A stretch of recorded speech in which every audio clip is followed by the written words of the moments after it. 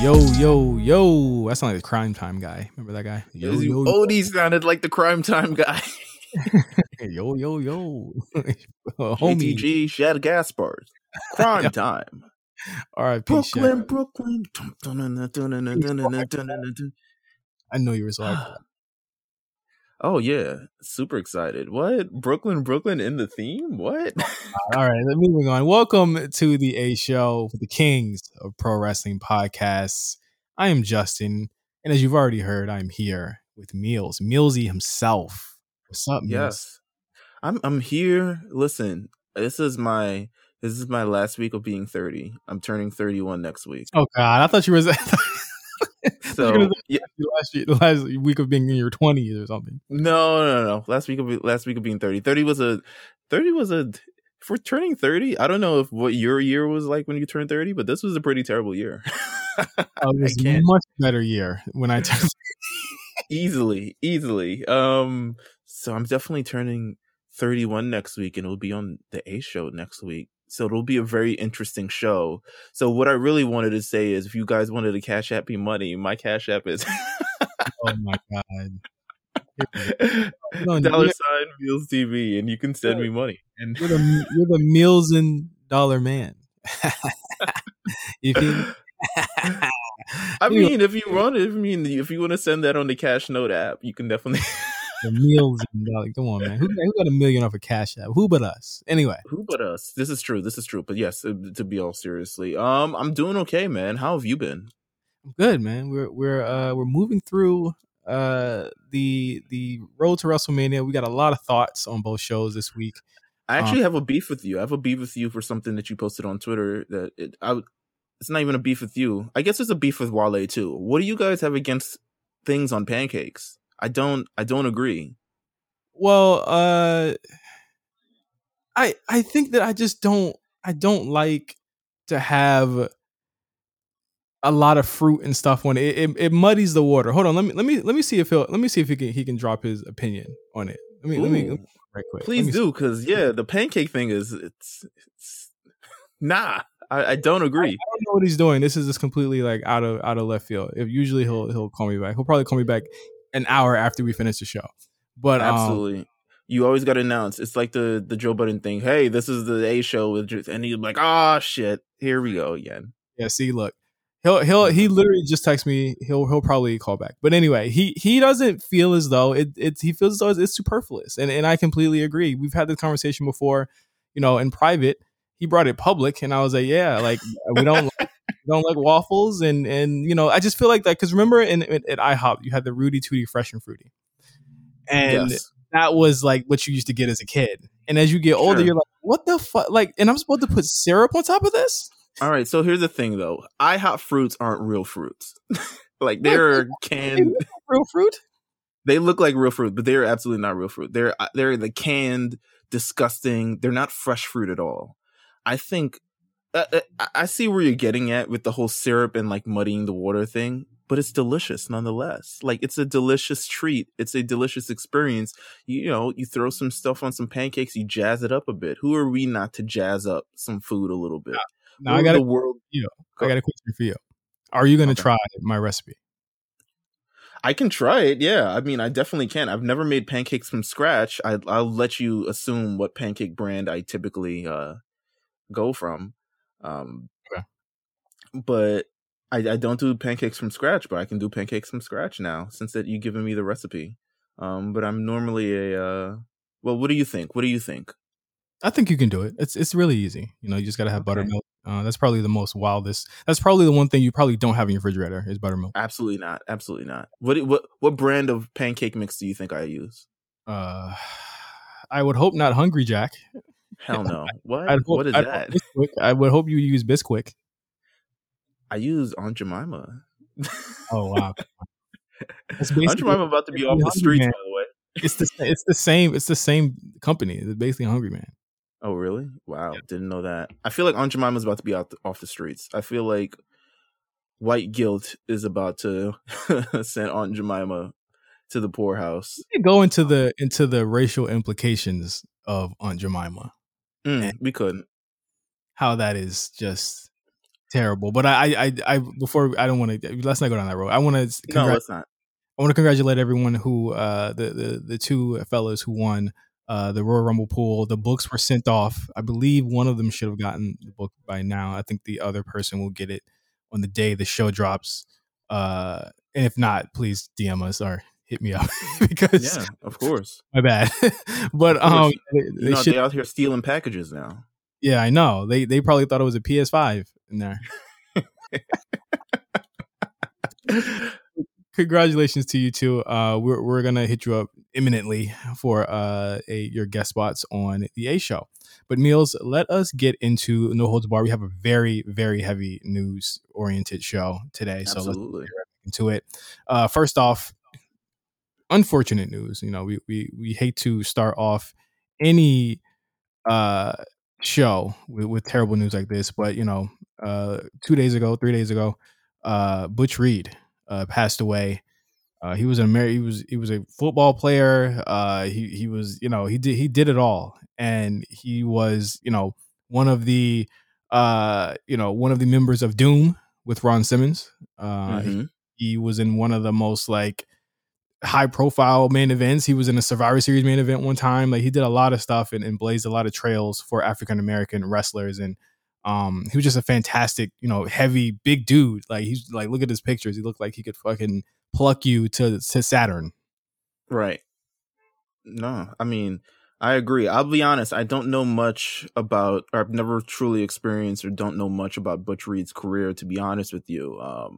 It was definitely before my time, but I do respect everything that he's done and the roads that he has paved and what just being a African American wrestler during the time he was an African American wrestler and being able to excel during that period. I mean, it just shows you the amount of strength and also the kind of persistence and just the kind of man that he was. I mean, one half of Doom, if you're not including Teddy Long within this as well. But yeah, definitely a history-making tag team, history-making wrestler, and it's sad that we have to talk about this news during Black History Month, but he will forever be immortalized as a part of Black history, you know? Yeah, in the trails that he has blazed, have you know, we're seeing it really come to roost here. And you know, it sucks that we gotta say, like, you know, this was 40 some years ago and just now getting the recognition. But you know, company's got a long way to go. But I do see that light at the end of the tunnel, and we see it every single week when we watch these shows. So because of him, you know, we get the Bianca Belairs, who is not only a woman, she's not only a woman, but also in the same vein of a powerhouse like he was, just strong. Right. So, you know, shout out to Butch Reed, you know, rest in peace, and our prayers go out to his family and friends at this time. Is this celebratory news though on the other end? It might be. This news dropped as soon as we finished press recording on last week's A show. So it would have actually been amazing if we were able to talk about it on last week, given that shout out to Seahawk Cam, who's on the show. I think it would have been amazing to talk about it with him. It's unfortunate that I guess we recorded too promptly, but yeah, this is celebratory news for me. Fuck yeah. Well, we'll get right to it. Lars Sullivan, let go, released. WWE. Well, the news is that he was actually the freak is on the loose, is what they're saying. The news was that he was actually released before the holidays, but the news just came out. WWE confirmed it with a bunch of sources after asked, and you know, this guy did not make much of a splash at all. You know, when it came to pro wrestling, he was basically snake bit from the moment he stepped into the main roster. After all of those terrible posts on the message boards came out, there was like and this is completely unrelated and you know, should not, you know, be marked against him, but there was videos of him that came out doing certain things, and you know, like it was just a bad time for him. There was a lot of mental health issues that he claims or says was his issue. And he does it. I mean, you know, all signs point to him not even coming back to wrestling at all. But you know, never say never there. But he is gone finally. It's an interesting career arc considering I think he was touted very heavily when he did sign with WWE just for being this like massive guy. I mean, it wasn't massive like Big Show, but it's massive like look at his hands, look at his things. Oh my God, we got a monster on our hands. And you look at the history. Yeah. You look at the history of NXT and they've never really had like big hosses or really anybody of the matter featured on the show. And I don't even know if they've really, I mean, at least not in this iteration of NXT for like the past 6 years. If you go back to like 2012 and shit, like, yeah, of course. But even his era in NXT of big guys, he was quickly, I mean, as soon as he left, overshadowed by Keith Lee, overshadowed by a Damian Priest. Like the big guys now are a lot more agile. These are not the 80s. Like, Lars was like buttoned into feud with Cena when he came up. Yeah. I think it was mainly because he's trained completely by the WWE system, right? Yeah. So it's kind of what their idea of what a big man should be. I mean, you look at the Keith Lees and Damian Priest and stuff, and they spent their time in the indies kind of honing their own type of style to bring into the WWE. Whereas Lars Sullivan ended up kind of being the depiction of like ideally what Vince McMahon would want in a big man. He's like, he's a freak, damn it. And he's got large hands. Look at his hands. Like, look at his, look at him. Like, look at him. He's disgusting. He's all this, all this other shit. And he looks like he was molded in the image of what a main roster big hoss was. And it's just wild that, like you said, the John Cena thing, he got to the main roster. And I think he was supposed to kick off with a feud with John Cena, or at least eliminate John Cena from the Royal Rumble or something like that. And just a whole lot of mental stuff prevented that from happening. Yeah, and then a lot of stuff came out, which I would think compounded on a lot of the bad taste, everything kind of left in everybody's mouth, and just the message board stuff, the racist stuff, all the other things like that, and that compounded. And WWE tried. I mean, they tried at the end of last year, right before the draft or right during the draft. They tried once again, and we were talking about the segments of like humanizing Lars and kind of all the other stuff, and then he was pulled off TV. And I think both sides saw that it wasn't working at that point, and I would assume they mutually decided to go their separate ways. I'm assuming. Yeah. Can't say I'm sad. I do know that mental health is serious, but certain things can be explained away and certain things cannot. So get your mental health right, but also get some learning in you. Get some. You need to take a deep look inside of yourself and realize the choices that got you to where you're at right now. And I hope he overcomes all of that. But other than that, fuck him. Big facts. Another release. Steve Cutler. Ooh. There's a lot going on with this release. It's a lot more complicated than and it goes. I mean, it goes way deeper than just his release. It goes into a lot of the conversation around what wrestlers have been doing in their free time, right? I feel like the complications surrounding his release, at least from everything that I've kind of read, have been stemmed a lot from his girlfriend. That too, but have stemmed a lot from, I guess, just public kind of opinion on what they think could have led to their release. I don't know if anyone truly knows what led to his release besides him and maybe the company and maybe a few other people on the inside. But from what I've read, I was like, wait, how did we get here? That's kind of what I wanted to know. But as long as we hear, the conversation is definitely worth having.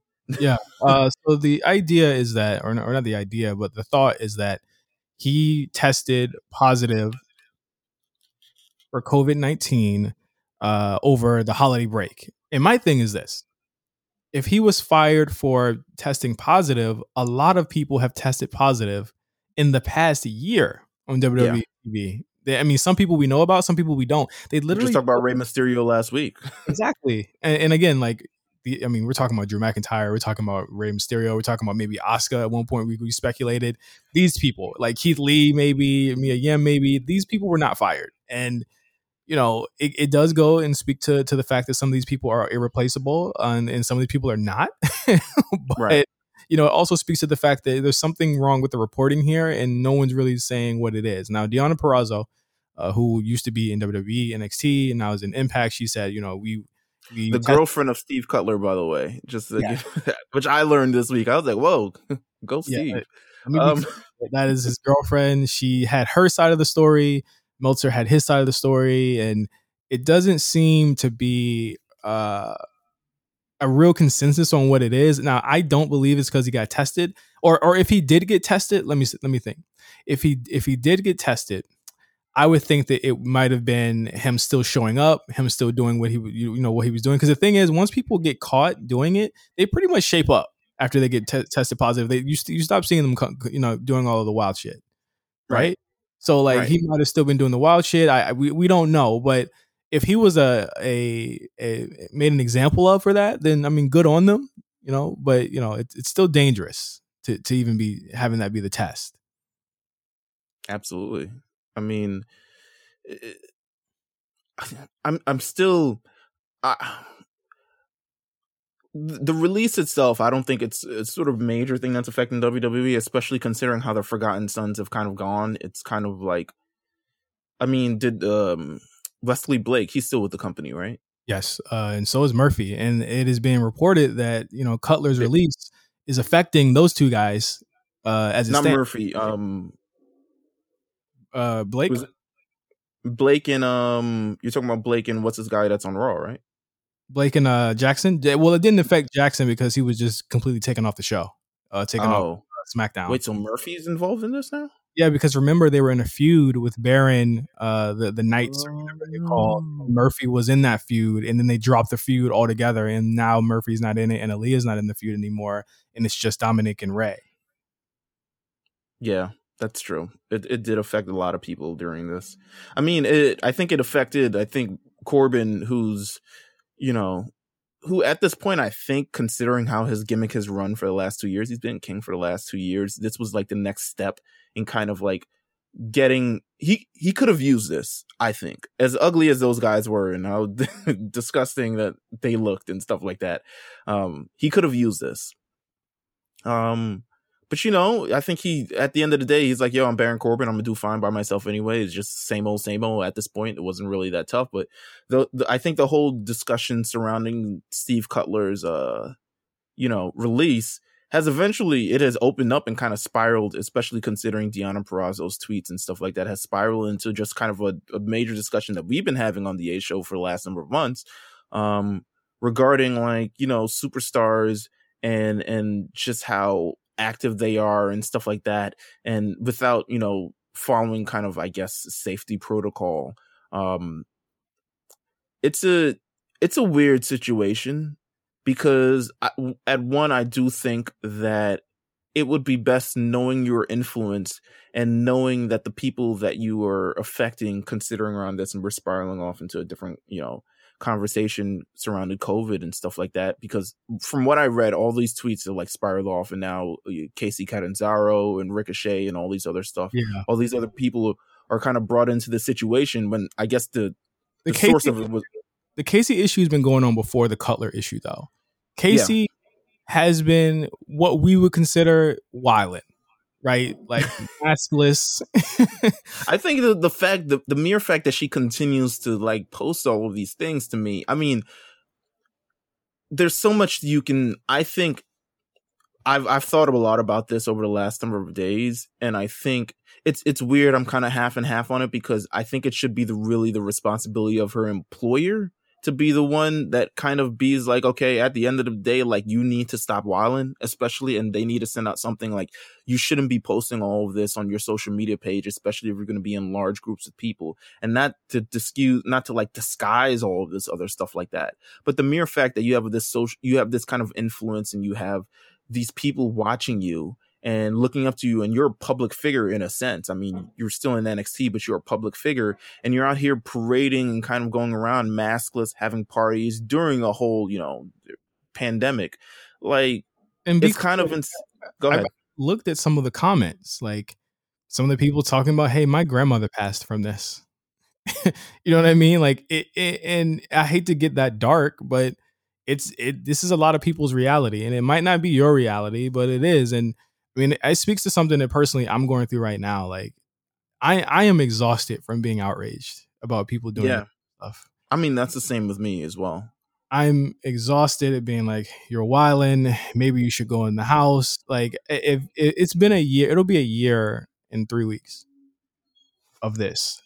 Mm-hmm. And if you don't get it, then I don't know what to tell you anymore about this shit. Like, I mean, what can we say? Like, I'm not even surprised anymore. You look at the Super Bowl.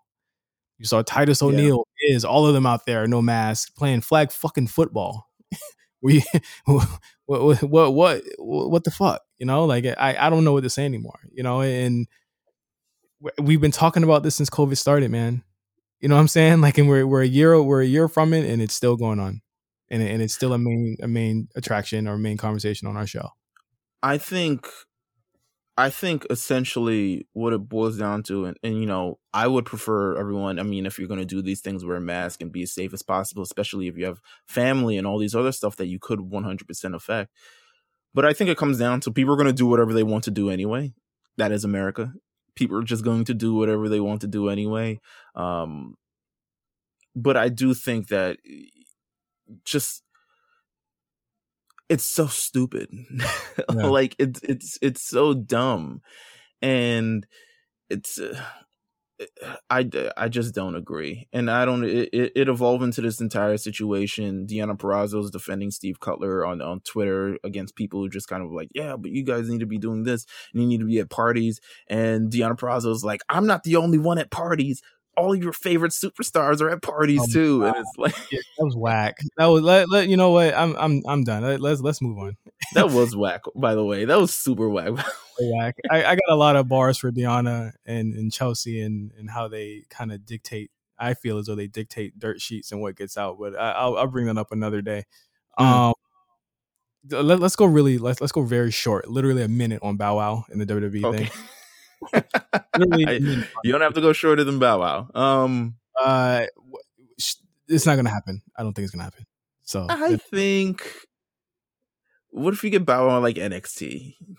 No, if it is, the thing about it is there's no crowd, so there's no way to like organically bring him in, and it's like, of course the WWE wrestlers like Corbin and stuff like that are reacting to it, but it's like there's like actually no plans, and I don't think they're gonna do multiple artists at one time. Like, let the Bad Bunny thing run its course. It seems to be that will run its course by WrestleMania. So, and we're gonna talk about that during Raw, but you know, that just let that go. You know what I'm saying? Like, Bow Wow is not bigger than Cardi, and we're gonna talk about what the Cardi thing in just a second. Yeah. That's what I want to get to. That's what I want to get to right now. Right. But I mean, they posted the news article at 1 a.m. on Twitter. I was just like, wow, you guys really have faith in this. If Bow Wow comes to the WWE, I think it'll be hilarious. I really do. I think it'll be super awkward. I think it'll be super hilarious. I think it'll be super.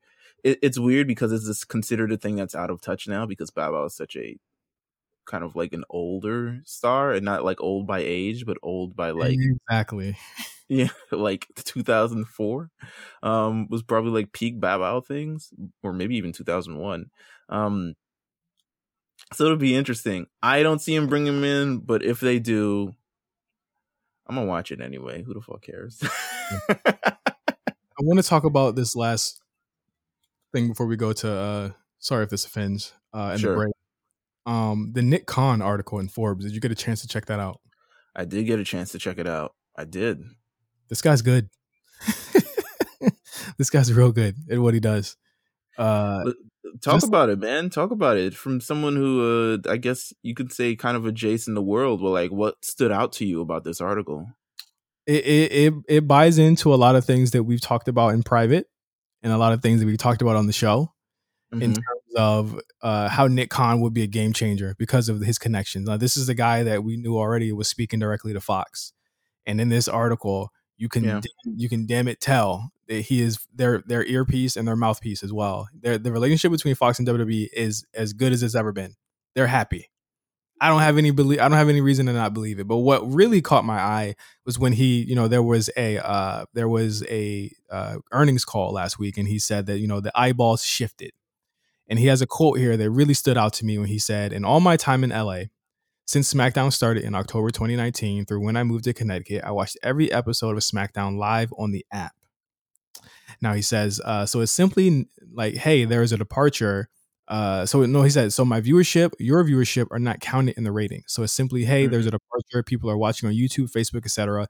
People are watching the direct to consumer product, which only Fox knows how many folks are actually watching that. Fox seems quite pleased to us with the overall viewership, and that's the nuance in what I was attempting to say during the call. That's important. I would imagine it. Listen, 2.5 million viewers on a Friday night. Exactly. It's good. Or more. Yeah. Or more. Like people like myself, I watch SmackDown, I'll watch half the day of and half the day after. You know what I'm saying? Or like these, you know, how are they quantifying these views? I think that they know how they do it. And especially within, when you're talking about rights deals, you're talking about TV, and you're talking about like even just as big as like, you know, how they do marketing for these shows. These are not shows that they're giving up on. Universal, and the thing is, like, I know a lot of people get this misconstrued. The $1 billion wasn't for more TV; it was for the network. You know what I mean? Like, it's no indication either way that Universal is unhappy or happy, but it is a big indication that WWE is driving content. And Nick is right here saying that they're going to do whatever it takes to drive more content. And he said also he doesn't believe that there are kids, you know, teenage kids that are not watching the show. And I believe it. Look at how much Bad Bunny's selling, merch wise. Look at the YouTube numbers that he's pulling in on every one of his segments. Listen, Bad Bunny is a different type of animal. It would be the equivalent. I mean, I don't even need to say the equivalent because Bad Bunny is Bad Bunny, so I don't know what I'm equating it to. But in terms of just like getting a pop star at his peak and doing great things and having it would be like if WWE acquired Drake. Like, at this point, and just kind of all the eyeballs that he bring in, and the thing is that it's so natural because he's an actual fan that he's fucking on Raw every week. Like, that's insane. You know how wild that is? Yeah, that is wild. He talks about Cardi B, and he says, you know, he talks about Bad Bunny being a game changer, but he says with Cardi B, he wants to have more of that, and he said obviously there is no touring right now because of the pandemic. So the ability to get Bad Bunny for however long this run is going to be, and you're going to see a lot of them. This is literally hours before Raw. I did not know he was going to be on Raw. I don't believe that would have existed in a world where Bad Bunny were on tour. That is important to note. WWE can get a lot more opportunities from the fact that celebrities are largely not doing much in terms of touring, in terms of, you know, shooting a lot of movies. There can be a lot of opportunity here. So you see the success of a Bad Bunny with a merch drop, which with a lot of this stuff, a performance, all of this, it becomes a money-making opportunity for musicians. And listen, they're not listening to you fucking fans. They just don't care. They're looking at Spotify. They're not looking at no fucking Metallica. They're looking at who's popping right now on Spotify, Apple Music, Tidal, and that's where they're going to go. Now, truth be told, the Cardi B thing, I think is something that will happen probably not this year. I mean, she supposedly has an album coming out. I just don't know how that factors into what she's trying to do. I don't know how you look at that Up video and you're like, I don't know how this translates to WWE. It's just not going to. Like they would have to go TV 14 for a night for her. But Nick Khan, it's a great interview, and I think he's very smart in how he's approaching WWE. This is not, as much as I hate to say it, or I don't really hate to say it, but it's really interesting because we've never seen anything like this before. This is not a wrestling company no more. This is an entertainment company. They're making TV shows, not movies. And I think that's what we got. You know, just go ahead. Yeah, it's not a wrestling show, and I think that anyone judging it that way after this year, after last year, especially after the $1 billion deals, you're looking at it from one side only, and I think people got to educate themselves. Like you got a wrestling company that's trying to be an entertainment company right now on Wednesdays, but then you got an entertainment company that has far surpassed what they want to do with wrestling, and that's what you have with WWE. Absolutely. I think WWE is marketing itself as a brand, as a lot of entities have been trying to do this year. I mean, you look at the collaborations of like Travis Scott and McDonald's, and I don't think a Travis Scott and WWE collaboration is too far off, by the way. I think especially if they're able to tap in on the Bad Bunny thing and able to like grab the, you know, Travis Scott, Cactus Jack, figuring it out, putting it all together. I mean, it's an easy collaboration. You see stuff like they're targeting Cardi B. The Weeknd is the theme for WrestleMania instead of like some old dried up band or some wash pop star or something along those lines that just makes sense. It's like they're obviously trying to go for the current market of things. And I don't, and there is, they're just trying to establish themselves as a brand, as an entity, as opposed to just like a wrestling thing. And I think that's going to be amazing for us as viewers who want to see much more of the worlds collide between stuff that we find pop culture and WWE, because WWE is pop culture in a sense. I mean, you look back, The Rock, Stone Cold Steve Austin, more. I mean, there's more, but you look at all these. Yeah, Booker T now, because of this whole Bad Bunny video. Like, you look at so many things. WWE is 100% ingrained in Americana pop culture, and I think they're taking advantage of that. And I think Nick Khan is like, listen, how can we look at this less of a wrestling company and look at this more of a brand?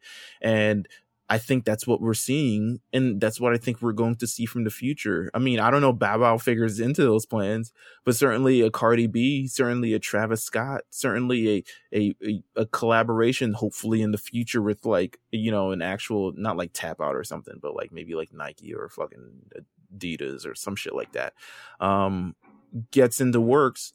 And maybe we see just a lot more. I think he's doing great for the company, and I think he's opening up a lot of eyes, and I think he's doing business in a very smart way. And I guess that's what they hired him for, Yeah. Before we go to break, I want to get a little bit serious. If I can be serious for a minute, without being interrupted. First, sorry if this offends. Of 2021. We made it. We're here.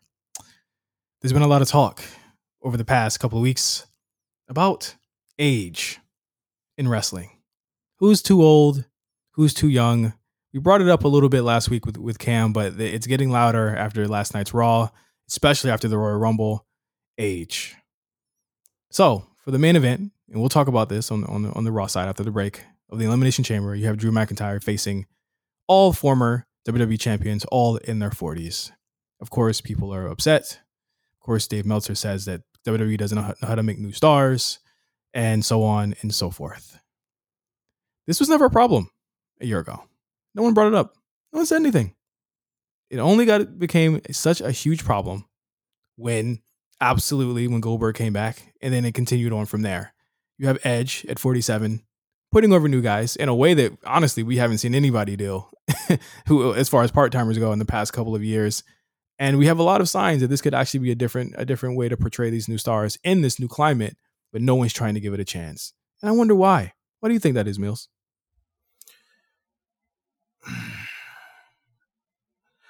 I have my own thought. I'll let you finish your thoughts. I have my own thoughts on the entire age thing and why they're doing that, but I'll let you finish your thoughts on this. I can tell you my thought on age. They want people to watch the damn show. They want people to watch the show. And in the case of people like a Drew McIntyre or whoever Edge picks, or whoever Edge gives a handshake to, puts over on the show, puts over on his Twitter, they're trying to get people to watch those guys too. I think that it's a lot more enticing on the road to WrestleMania if you have a main event featuring a lot of the guys that they know and have loved over the past couple of years than having a bunch of newer guys that they're still developing and still building on. A lot of this should be easy. I think in the case of like a Keith Lee, it should be easy to get this guy over. But a lot of guys need a little bit more seasoning. Is it detrimental in the sense of the Elimination Chamber? Originally, I chafed at the idea, but I came around to it when I saw who was the champion going into that match. A completely new guy facing guys that have been there before. I think that's a good story. I think that they should focus on that story. They're not going to, but I think it's a new way to portray the older talent in a new light. We're going to be seeing a lot more older talent as we go into WrestleMania.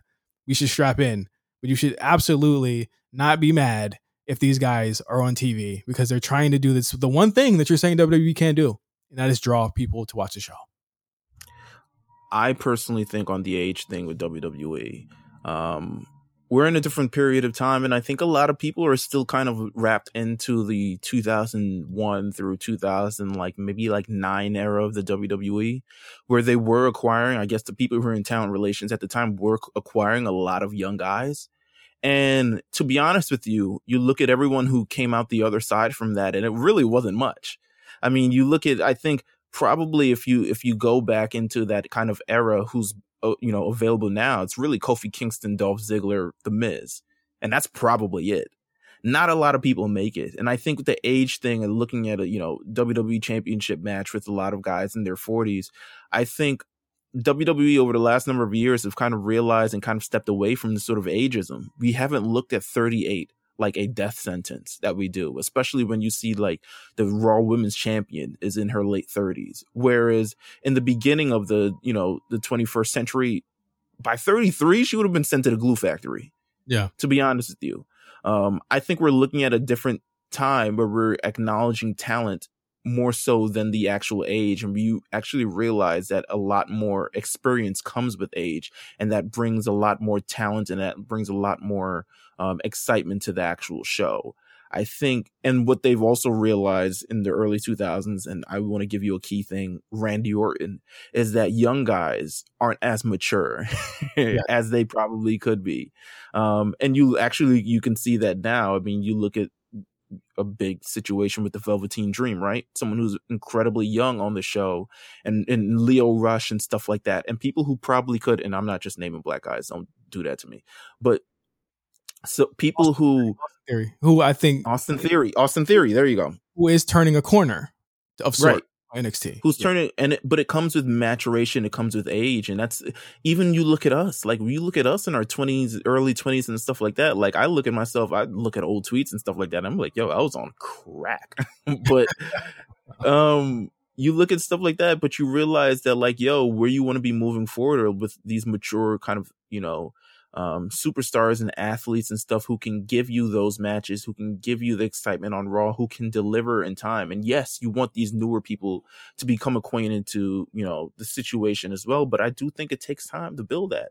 And, I have my own thoughts on the Raw main event, but I don't think age is as much of a factor as it should be in 2021, because simply it's not 2001 anymore. You know what I'm saying? Yeah. Like we don't have to dictate like we don't have to say the next big guy is going to be 23, 24, 25, because it doesn't have to be anymore.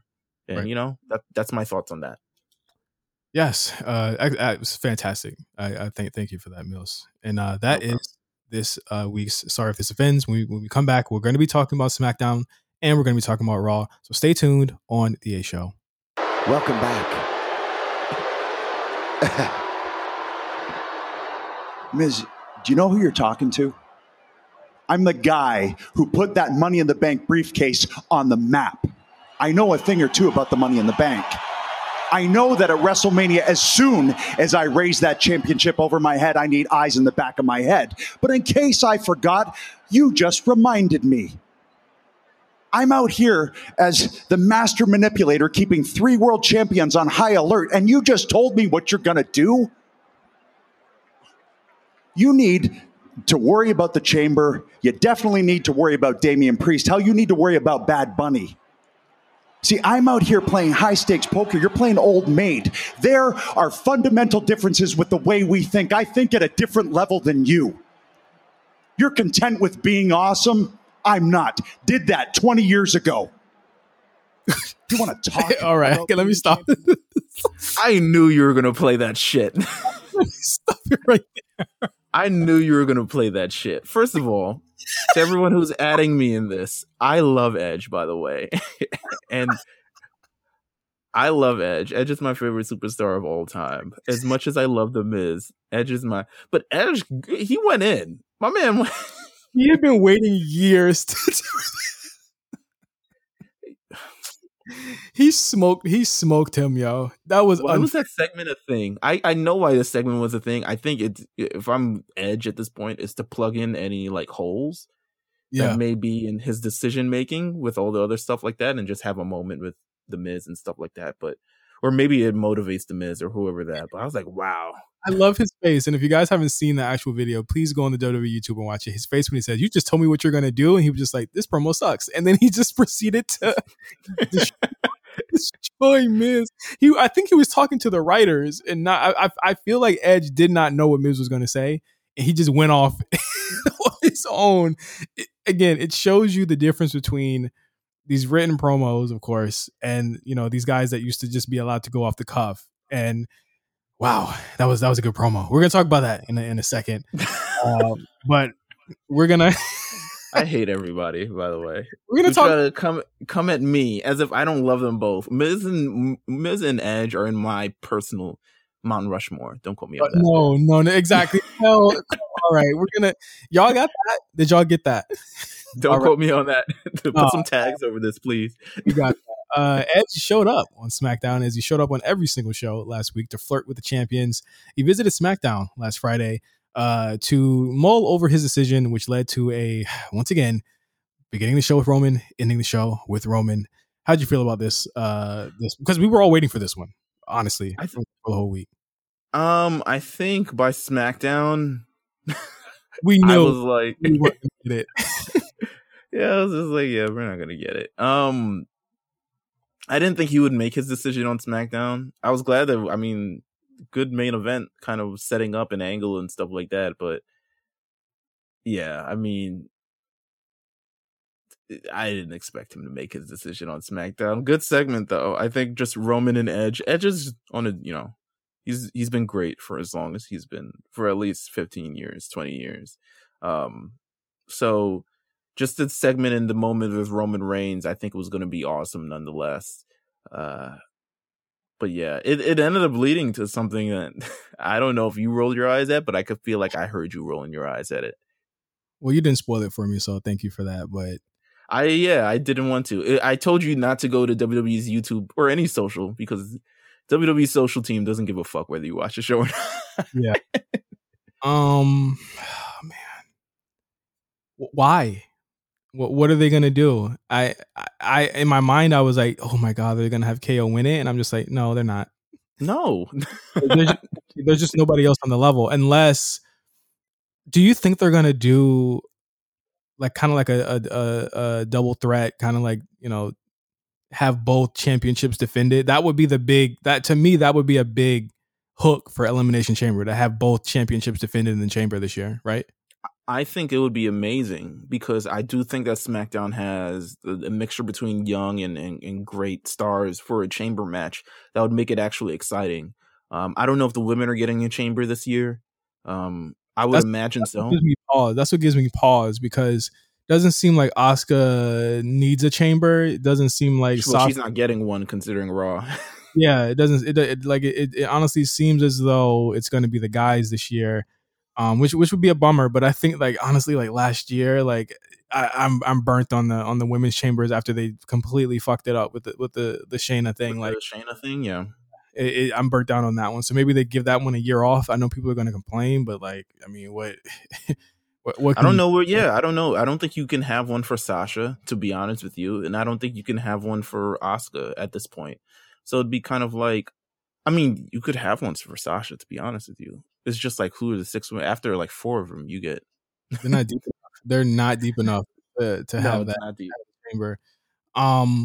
Yeah, I think this Friday on SmackDown, that would be the announcement. That's the only way you get around a one-on-one KO match, and then have him get his Mania opponent at that show. Because it looks to me, according to Edge on Raw, Edge on Raw pretty much told us to skip this next week of TV and just wait till after the Chamber. It's gonna pop off. Because we're not going to know anything until then. Or wait till after Vengeance Day. He's not going back to NXT. When I was like, this nigga's not waiting for no damn. Man, Kyle O'Reilly go pull his whole tricep out and it's going to be a problem. He'll detach his whole shoulder, his whole clavicle, and, it's going to be a problem. What did you feel about the potential of promos between these two? I thought that, they didn't give us much on Friday, but there's a potential between these guys to give some really good promos. I think I do agree. There's definitely potential. I think I'm out of the promo mark, and let's start getting into the programs. You know what I'm saying? We've said, I think Edge has said what he needs to say at this point. Roman has said what he needs to say at this point. Let's get into an actual program where people are beating each other up and having matches. Because I think when you get to March, it's full speed ahead. There's no time, literally, for this card. Yeah. WrestleMania have been pushed back a week or two. I think they have time. They'll have a little bit over. They still have Fastlane. Which I think Fastlane is going to be such a nothing show. Yeah, I mean, it's the first one on Peacock, so something will be there. But I don't think it's going to be anything that like changes the direction of Mania, really. Yeah. This Carmella, Bianca Belair, Sasha Banks segment. I'm Woo, child. afraid. Or Woo Chile, if you're Woo Chili. Woo Chile. I'll be honest.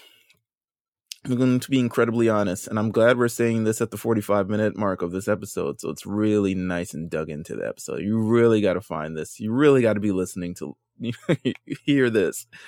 It was not the best promo, and I'm going to blame, and I know a lot of people are going to be mad. I'm blaming Sasha Banks for this. I knew something was off when she started like gyrating at the ramp, and I was like, "You don't never do this."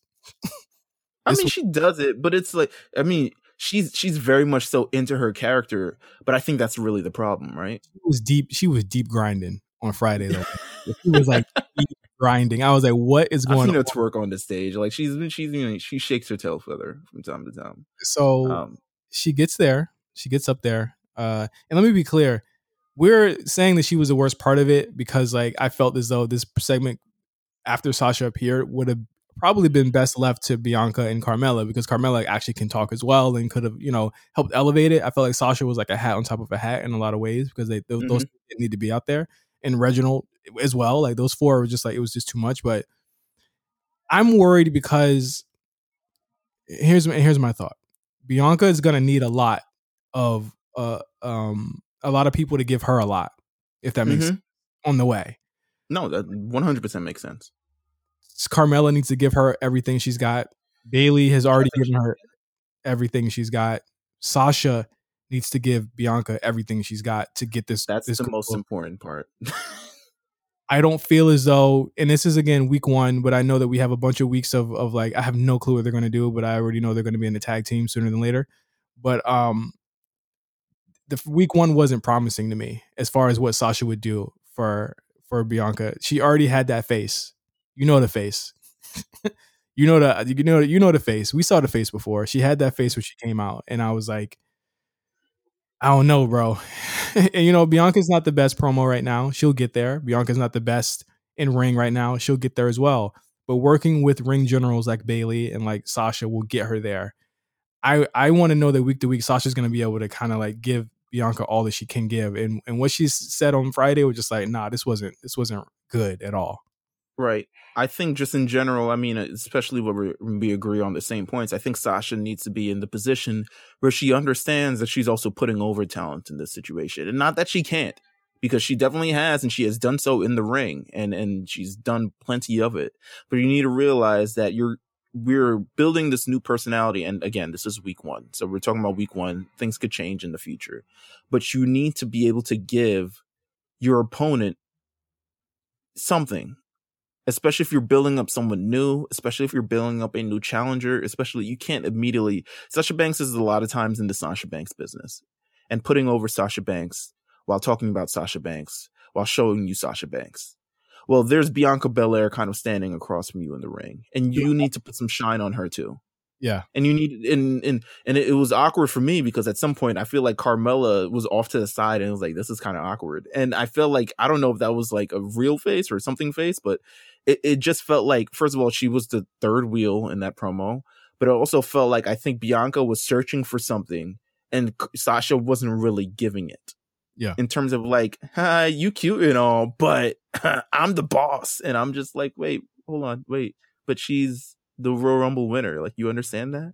Like, you have to acknowledge her and you have to put her in this situation and give her quite a bit too in this program. So that's all I'll say about that. This is the first week. Yeah, we'll see this week. But they gotta get rolling. There should be no question about who Bianca's gonna be picking here. Stop it. Like, we don't need two storylines of two people not knowing what the fuck they're gonna pick. We know who they're gonna pick.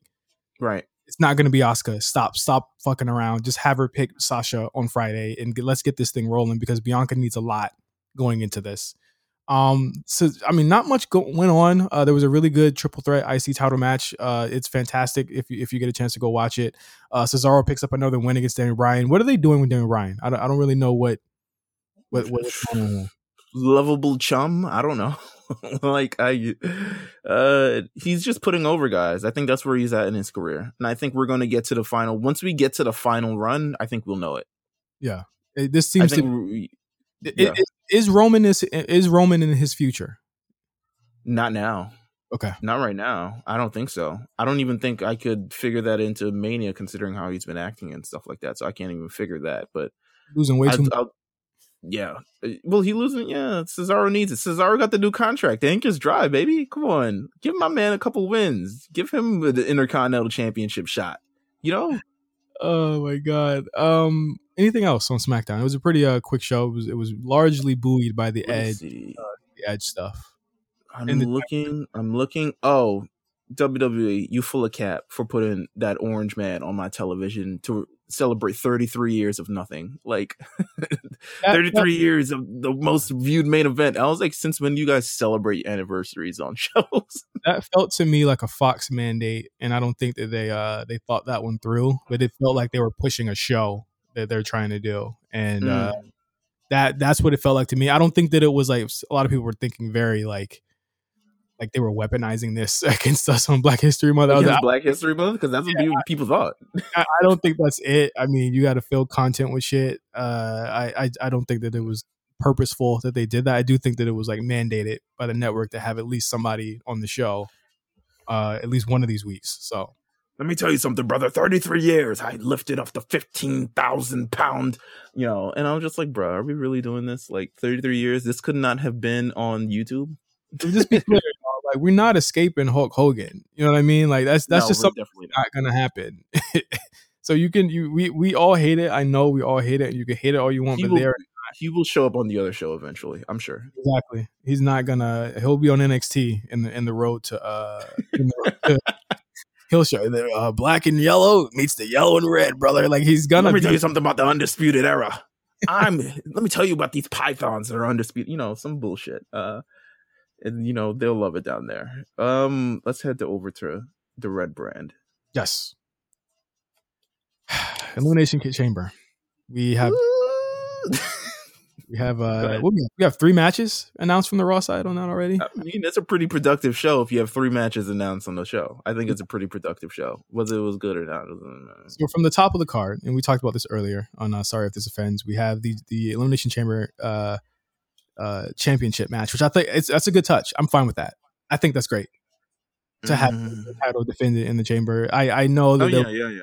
Like I think it's great to have the title defended in the chamber. Okay, so Drew is facing Orton, Sheamus, Jeff Hardy, AJ Styles, and who's the last guy? Miz, yeah, that guy. Why the fuck is it Miz? The Miz thing pissed me off more than anything. The AJ thing pissed me off too. But AJ, the thing is like, who would you rather have in that match other than AJ Styles? Because AJ can make it. AJ is not the problem to me in this match. Yeah. This match. So the problem to me was one, the setup. You have Shane McMahon come out. I'm making a blockbuster announcement for Elimination Chamber, and he just announced Elimination Chamber match. And I was like, "Are you dead ass?" Like I went into Raw last night. I was like, "Please don't disappoint me." And legitimately within the first 10 minutes, I was like, "So we just gonna use Shane McMahon to announce a match that this man could have just announced himself?" Second thing, the WWE champion, it's like the elite former WWE champions in this match. I felt like they could have used a lot more variety with people that we haven't seen before.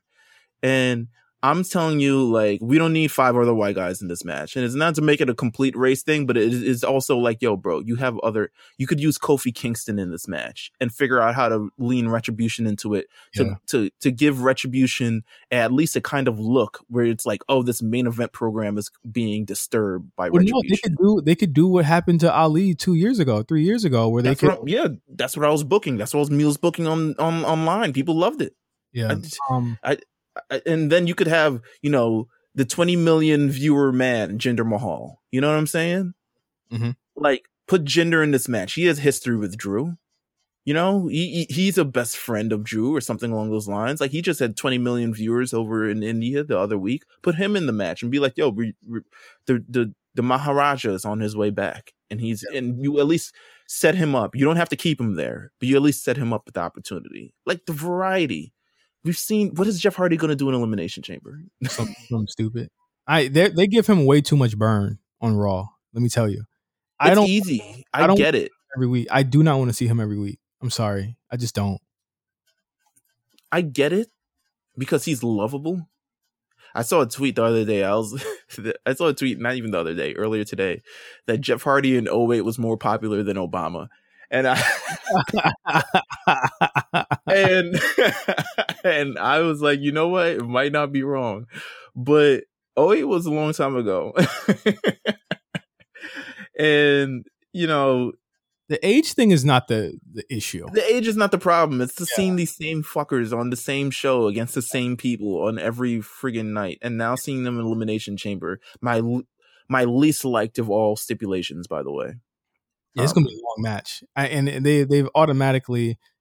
Well, I think AJ and Drew are gonna have a banger. Let them be the last two in. You know what I mean? And I don't know, the Miz thing seemingly going nowhere. I just don't see any path for Miz to be the champion. And if so, like, we've done this already. You know what I mean? Like, that's something that's been done. Like, not saying that he shouldn't get another run. I think that he could be good, but like not on this show. You know what I mean? Like, he could do it on a better show, because a lot of the faces on this show he's already been beaten by before. You know what I mean? Like, Keith Lee. He doesn't deserve to be in the match. Yeah, he doesn't. I love Miz, but he doesn't deserve to be in the match. He lost to everybody. He lost to Damian Priest last week. Yeah. Well, was it him or Morrison? I forget. It was Morrison, but it's still like, I don't like the way the match looks. I'm all for stacking the deck against Drew, and it seems to be like something that Shane, you know, was kind of hinting at that he was trying to do when they had that little conversation. But like, I don't like the path there for Drew, and having again, Money in the Bank is in May. Why are we hanging this over? Like, they should have just did the right thing at TLC and just had the briefcase not mean anything or be gone. Like, I don't know the path for Miz through this, especially. Let's talk about the Bad Bunny thing. Yeah, Post-Mania. Like, does Bad Bunny help Damian Priest get the briefcase? Because right now, we're trying to book that too. I was trying to book that. I was like, yo, stay in your lane, guy. Stay in your lane. He's trying to book Damian Priest. He was trying to book. You know what? Let me not say anything. Don't give away his booking, man. No, really, listen. Though. Miz is losing. He's going to have the match with Damian Priest. And he's gonna lose that match. And Bad Bunny. Bad Bunny. He's gonna lose that match. And is the idea that you do the tag match at WrestleMania with Miz and Morrison and Bad Bunny or Garza or whoever and Miz and Bad Bunny and Damian Priest, and then the same night have Miz pull the Heist of the Century or the night after? Like, is that the idea they're going for? I think that's the idea they're going. I think it's definitely, if I were booking #Meelz booking, I'm doing a very situation that they've never really done before, where now the Money in the Bank holder is stressed because he has to worry about the clock. Yeah. And it's about to expire, and he doesn't have much time, and fucking Drew McIntyre is housing people, and Roman Reigns is Roman Reigns, and he's in a very precarious situation where he's like, I don't know what to do, because it is not easy to take the belt off of him, and he's running out of time. That's what I would do. So I would keep it until May or something along those lines, but he's running out of time to the point where it's like, it's Money in the Bank night. He needs to cash it in. Something has got to happen, and something happens. Yeah. What'd you feel about the Bad Bunny segment this week? I thought, again, another showcase for Damian Priest. And I loved it. Bad Bunny. Yeah, I loved it. Ooh, fuck it. He's so cool. Yeah, that's what I'm saying. I was like, bro, what am I supposed to hate him? Like, come on. I'm not that guy. I'm not that. He came out in sandals this week. You know what I mean? Like, he's just a fucking cool guy. He's just cool. He's just a cool guy. Keep him away from Matt Riddle. My fiance was pissed because she was like, is Bad Bunny on tonight? And I was like, I don't fucking know, probably not. And then he shows up like at the 8:30 hour or the 8:30, like they announced he was gonna be on the show. I was like, oh shit, he is on the show. Yo, you think he's taking the bump? You think he's taking a skull crushing finale or a midnight rose or whatever the hell it is? You think he's taking a major bump? He's gonna sell the fuck out of whatever bump he takes. I think he takes like a table bump. I think they injure him to get him off TV for a while, and then he comes back. That would make sense to me. You don't want to burn him out, and I think they know that. Yeah, But absolutely. if he's a weekly part of the show, that's pretty cool too. That's like some shit we haven't seen since like the 90s, like a musical. I agree. We should talk about your least favorite part of the show, which always is the Lashley part. Of course, we got more Hurt Business stuff. The tag champions are not there. Not there this week on the show. Makes no sense if they were doing a breakup angle, but you know, who am I? Keith Lee and Matt Riddle had a match to determine who had the momentum going into a U.S. title match. Of course, Matt Riddle now did not lose that title match they had a week and a half ago. Like I said, it was a DQ. They just didn't announce it as such, which was weird. They have a really great match. I thought this match was the best match on the show. Oh yeah, easily. It was fantastic. Riddle is someone who can have bangers, and he's a good utility guy in that if they don't trust him with the belt, you can at least have him have a good match with somebody in a loss. Keith Lee wins, of course. Keith Lee's making his return to the show after 2 weeks of being off Raw. He's made his return. No announcement of where he was. And then after Keith Lee wins, Bobby Lashley comes out and beats them both up. Bobby Lashley, always the spoiler. What a real aggro gentleman. Man, look like an angry thumb. Oh my god. I hate the storyline, Meelz. I hate the storyline. It's a triple threat. I understand what they're going for. It's the triple threat thing, but also, yeah, he needs to lose. At some point, someone needs to get over on Lashley. He needs to lose. Like I said last night, I really love the Keith Lee Matt Riddle feud. I don't give two shits about Bobby Lashley. If he's not going to be in the orbit, and listen, he's not going to be in the orbit of the WWE champion anytime soon. Why don't they just do Priest and Lashley or something like that? That's something new and that we haven't seen. Get some North American Championship feuds in this bitch. Yeah, like it's just again, like it's just weird to have Lashley hold so much power over all of these guys that could not really use the belt. They couldn't, like, I don't want Keith Lee to be getting beat up. I don't think it's beneficial for you guys put so much behind Riddle for the whole year. You have him losing, or not even losing, but looking stupid every week. It's like really weird. And I think to be honest with you, I think they're characterizing Bobby Lashley wrong. Bobby Lashley, as good as he's skilled, he's not a monster just because he's big as fuck. Like, he's skilled and he's incredible at what he does, and he has a large skill set of like MMA and all these other things like that, but he's not a monster. He is not a, what people would, wanted, like, I guess, Lars Sullivan to be. He's not someone who shows up and beats the shit out of people. He is very good at what he does, and he doesn't really need to do that. So I always felt like they're characterizing him wrong, of him coming out. He's been screaming and sweating and throwing people and all this other stuff like that. And I was like, yo, you don't need to do that. It's Bobby Lashley. We know he's good. Like, just let him cook and let him do him. But, it's and put it over some people, because, again, he's Bobby Lashley. He's been around for a while. He's done some pretty amazing stuff. You can put over people some once in a while, and we can make it make sense. So, yeah, I'm not really sure where they're going. So we got a triple threat at Elimination Chamber. I'm not mad at that. I'm fine with that. If Bobby Lashley wins this fucking triple threat, I'm going to talk about this for 30 minutes, and I'm going to book this shit myself. You heard it here first, guys. J5 booking. We're one of the other things that I didn't like. Charlotte and Lacey. Oh, boy. These two have no chemistry. Charlotte is someone who plays up, much in the way that I feel as though Booker T is. He plays up to, or performs up to, his competition. So Booker T will have some really fantastic matches with, like, Chris Benoit or Finley, people like that. When it came to, like, the Boogeyman, just fell apart. Couldn't do it. Yeah, you're right. Charlotte Lacey was bad business. Not Bad Bunny, bad business. Flair's promo, also bad business. What was he saying? Bro, there was one part where he garbled his words so much that I was like, is he drunk? Is this tie on too tight? His suit looked great. His suit was fucking, I was like, yo, that's a suit right there. But yeah. He's drippy. But the whole I think they're using him to get over Lacey thing, which is good. I mean, I think Lacey needs it if you want to continue to establish it as a star, but I do think that match was very, very icky and it was very, very bad. And to put in the situation of if Lacey wins, she get a title shot, I think it sold it way too. I was like, oh, okay, all right, I guess Lacey's getting a title shot, and sure enough, she won the match and she got a title shot. And I think it should have been in that moment where after the match, we needed a segment where Asuka's like, yo, what the fuck? Yeah, where was she? Asuka was chilling with Bianca. That was weird too. Bianca being on the show. It's weird. Bianca was like, I'm here to do what, girl? I'm not ready yet. Cool. But when I know, you'll know. And Asuka was like, hi, we're not ready for Bianca. And I was just like, what is going on here? So silly. So silly. Stop fooling us. The only person we absolutely do not know who they're going to pick is Edge.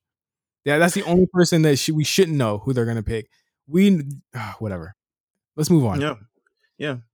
Lana gets her revenge on Nia Jax in a tables match. Oh, the biggest social moment of the show, for sure.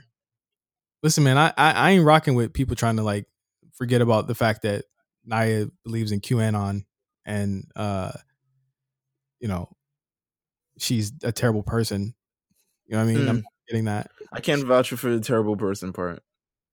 I'm not forgetting that part. Reckless, it doesn't any hole she wants to. I'm not forgetting that.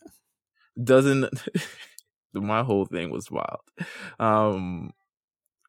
That was wild as hell. I laughed loudly because it seemed like she obviously didn't care. She's someone, I think if it was 20 years ago, they would have sent her back to developmental and told her like, yo, you need to fix some shit up. But it's 2021. She's the cousin of The Rock. She has probably a lot of other things going on. They're not really doing that. But I do think that, like, one, cussing on fucking live television. Two, screaming my hole on live TV. And three, injuring various people in your wake a long time ago would warrant some sort of some sort of, I won't say punishment, but at least something. And it hasn't yet. So I don't know if they ain't do nothing yet now, they ain't doing nothing yet ever. But Lana got her revenge on Nia. And then Naomi beat Shayna Baszler. Which was honestly much better. Well, no, actually, you know what? I don't want to say that because Lana and Nia wasn't bad. It was better than the Charlotte and Lana match. I'll tell you that. Charlotte and Lacey. But Charlotte and Lacey. Yes, Charlotte and Lacey. But homegirl getting pushed through a table. I was like, wait, what? And then needing medical attention is wild. For a hole. Oh my God. Which hole didn't specify, but hey, we here. We are setting up Naomi and Lana to get a tag team title shot. I really don't foresee Shayna and Nia having a long run with these again. So get them off. I wouldn't give it to Lana and Naomi. But I mean, hey, do whatever you want. Why not? I mean, they could get some really cool tag team stuff off. They're giving a lot for Lana. They are still pushing her a lot. So why not? Let her have a championship. She ain't getting the women's one. WWE is just like, yo, we not petty. We not petty on this side. We see what's going on that side. Me just saying that feels like something that's going to bite me in the ass. And I'm going to be pissed off in a couple of weeks. Shit. Lana's going to get kicked out the match and Naomi's going to get a new partner. I don't know. No, I don't know. Before we go, let's talk about Edge. Let's talk about Edge. Okay, sure. So After you play that embarrassing clip of him sunning my mans, but you know what? They both my mans, so let's go. That's his fault. That's his choice. Edge says, "Don't expect a choice from me until after Elimination Chamber." And I was like, "Wait, why did you show up in all 4 shows then? To scope them, to put people on notice?" That didn't make sense. Well, he didn't put Finn on notice. He just kind of showed up. He said, "I love y'all." He hit the tron, you in the future. He hit the tron. We love you. You're very special.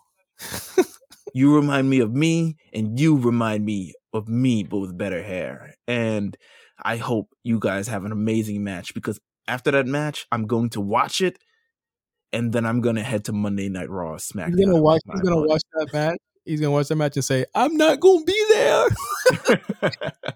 Listen, I don't care how many carrying crosses show up in the parking lot. He ain't coming back, bro. Bro, he ain't getting dropped on his goddamn neck like they do in NXT. It's just not gonna happen, bro. Maybe if it was 2009, he definitely would, but today, no, he's not. He's not showing up to do no neck and shoulder landings at all. So I mean, I guess we got to punt this next week of Raw because he's definitely not gonna choose. Don't have him on the show if he's not gonna choose though. Yeah, I got a feeling he's gonna be on SmackDown this week. I hope not. Just stay home. I mean, he could. Stay home. Stay or home. If you're gonna have him wait, let him have a match. Let him have a match on every show. Yeah. Let him have a match on Friday. We never seen Edge versus Daniel Bryan, have we? No, but he talked about wanting that match. Let him do that on Friday. On Monday, let us see Edge versus who's somebody new up there, Riddle or somebody who could take a loss and it not really hurt them. And then on NXT, let it be Edge versus Cameron Grimes or somebody. Edge ain't go. His body ain't built that way. 3 matches 1 week. He's 47. He did an hour. Okay, the Daniel Bryan match will definitely. He's probably still hurting after that. The Daniel Bryan match will not be as intense as like a Riddle match would be. I think. Hell, the Orton match wasn't even like that. The Orton match was just him and rest holds the whole night. I think they're probably going to save him for Fastlane. I feel like they're going to save him for Fastlane. Saving another Edge match for Fastlane. That's fine. Yeah, why not? Why not? I got nothing else for Raw. Yeah, me either. But I got nothing else for the week. As always, thank you guys for listening to the A Show. Follow us at the A Show RNC on Twitter, where we have so much fire content and weekly show live tweets. Make sure you listen to Spot Callers. They're on a roll over there, huh, Meelz? They're killing it over there. Spot Caller. They're killing it over there. Listen, when you got content, War Report. I'm sorry. Yeah, when you got content, and when you got Finn versus what's my man's name? Peter Dunne. Yes, Pete Dunne. When you got him coming up this Sunday, NXT Vengeance Day, which I don't like the name, but that's me. Wait, can we do a little prediction? Who we think will win that match? Well, Finn. I really think the match is Finn, Kyle O'Reilly 3, because when NXT and the Booker's there, they know they have lightning in a bottle. They continue to open the bottle, and I think they're going to do that every time. I'm about to pull out the card. Let's do a 30-second prediction before, and then of course you can always listen to the War Report. But let's do a little 30 seconds. We're not going to talk about it. We're going to let them talk about it on the War Report. Whoa, what the fuck is going on? Hold on. This Wikipedia article.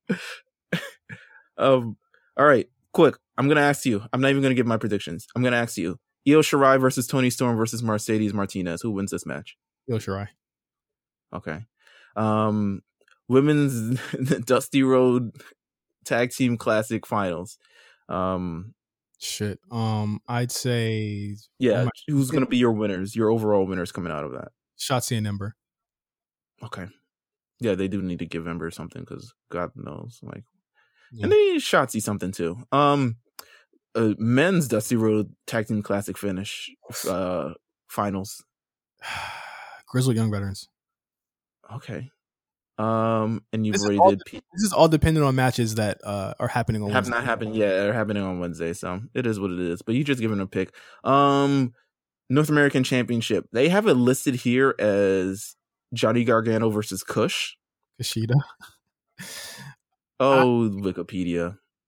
I think this is going to be a long feud, so I'd say Gargano by nefarious means, but I do think Kushida will pick it up Mania weekend. It's not that long of a wait, so have Johnny win the first match and then Kushida win the one that matters. They're still doing a takeover Mania weekend. Remember, Mania's 2 days. Ooh, yeah. They could do it Wednesday. Remember they did the takeover on Wednesday last year. Yeah, you're right. Okay, Kushida.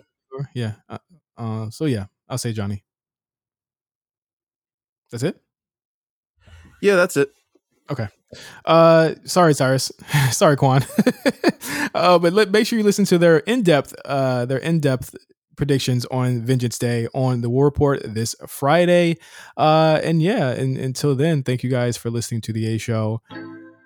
Really appreciate you guys always giving us so much love and support. We have a prediction show next week, and it is Meelz' birthday. So until then, see you next week.